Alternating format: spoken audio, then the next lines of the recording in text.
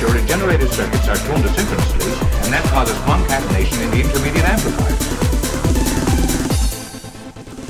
Hello and welcome to Leadership Shot. This is your host, Coach Culbertson, coming to you with one more episode of Leadership Shot. Today's discussion is something we've already talked about, but it is a reprisal on thoughts on value. Recently, my wife and I, Kimberly, we were at a post party for a church planting conference. It was over in Naperville, Illinois, here in Chicagoland.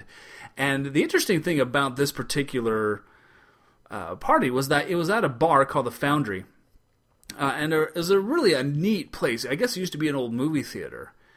And while we were there, we were able to actually visit with a fellow by the name of Kim Hammond. Now, Kim in church planting circles is relatively well known in his particular niche, but he's very initially unassuming. You would not expect Kim to be any kind of celebrity or to have as much influence as he does unless you knew Kim Hammond. This fellow radiates value. The only thing that I can really think of is that he operates on this frequency that when he looks at you, when he talks to you, he sees you. And when people are around him, they feel valued. They feel important. Not because he fakes it. Not because he puts on some kind of air or mask or anything like that. When he looks at people, he legitimately values them. And I was just entranced by this quality about him. And this is something that I strive to do, but as I watched Kim, I saw this kind of whole new level that I want to learn to emulate. Because value is not something that you can fake. It's not something that you can pretend, because people see right through it. I mean, people can see right through people pretending to value them faster than you can any lie. Earlier this evening, my wife and I were on a walk, and we were talking about the idea of influence. And she was talking about how people who have influence because of their position, be it if they inherit a promotion, or if they walk into a job as a vice president or some kind of director or manager, it's true that you can receive a lot of influence over the team that you have by your inferred, or I should say conferred position, a position that you have been granted authority simply by the nature of the position. However, the ability to influence any team, any organization, and really to have lasting influence. I mean, you can have a basic influence just by that, but if you don't value the people, if you don't intentionally look at them as important and critical and not just assets. I hate it when people say, oh, that person is a great asset. No, they're not. They're not an asset. An asset is a desk, a chair, a building, a vehicle. An asset is a thing. People are people, and they're lending you, as the leader, their value, the skills that they bring to the table. And when you start to see people as intrinsically valuable, something in you changes. The way that you interact, the way that you look at them, the way that you talk to them, the way that you stand around them, it changes. It's something that it's really, I'm not sure if it's a measurable quality or not. I'm not sure you could really put find a value-o-meter or something like that and put it next to someone to see how much they value you when they're talking to you. But you and I both know.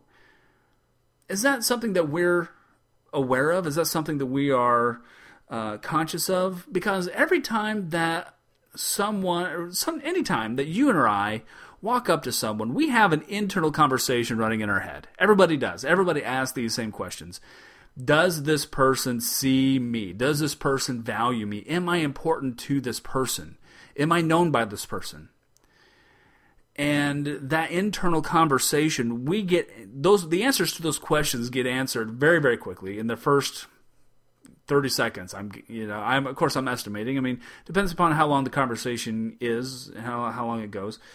But people like Kim Hammond, those questions are answered almost instantaneously because of this internal mindset, position, posture, whatever you want to call it. It's something that we sense. And I think it's something that has to be realized. It's something that we need to be aware of as leaders.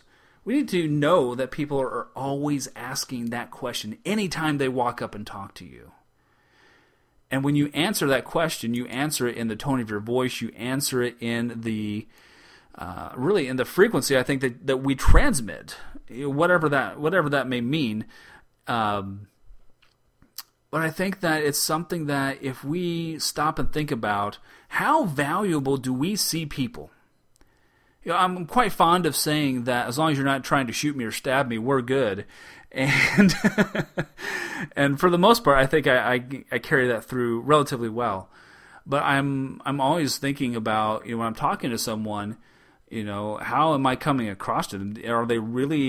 Do they sense? Do they feel that I am seeing them as an eternally valuable, critical, important person in the world? Now, sometimes I get tired or frustrated. That does not come through. Trust me. And folks who have experienced that with me, they will tell you, "Wow, that was, you're really off your game, coach. What's up with you?" And sometimes that happens to all of us, of course. But if we can really get that, if we can get that view on people, that they are something amazing, they are someone that is critical to the universe, to the world, to our society, to our business and our organization, whatever it may be. And it's not just something that, you bring nice skills to the table. It's a way of looking at people that we're kind of in awe. In ancient Hebrew writings, we see that in one of the very first books, a lot of you are familiar with the book of Genesis. Whether you believe it or not, it's irrelevant. But I think that this is an important statement. There's a statement in there that says that we are created in the image of God. And whether you believe in God or not, I know some people who listen to this podcast do fervently, and some people who listen to this podcast don't. Regardless of whatever your stance is, if you stop and you think about, or at least consider the idea that every person you meet is written and has the pattern of an amazing, infinite, eternal reality, I think that might change how we look at people.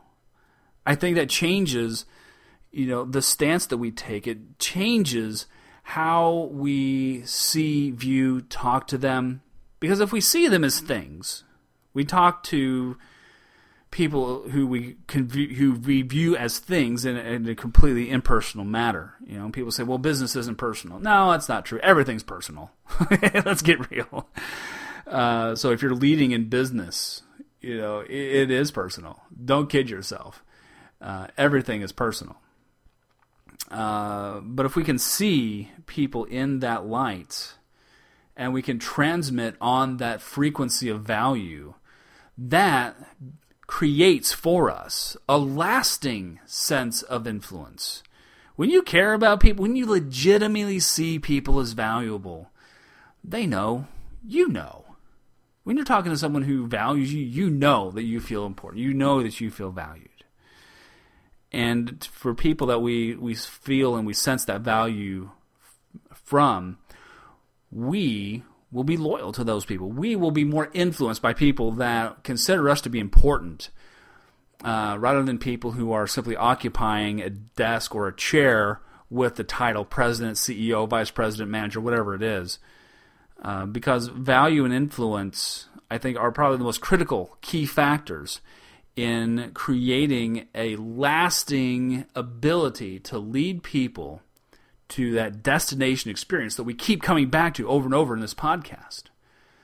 So keep that in mind. Start to look at people. Start to feel that every encounter with a unique human being, that you are encountering an image of something divinely, eternally important to not just you, but the entire world and perhaps even the entire universe.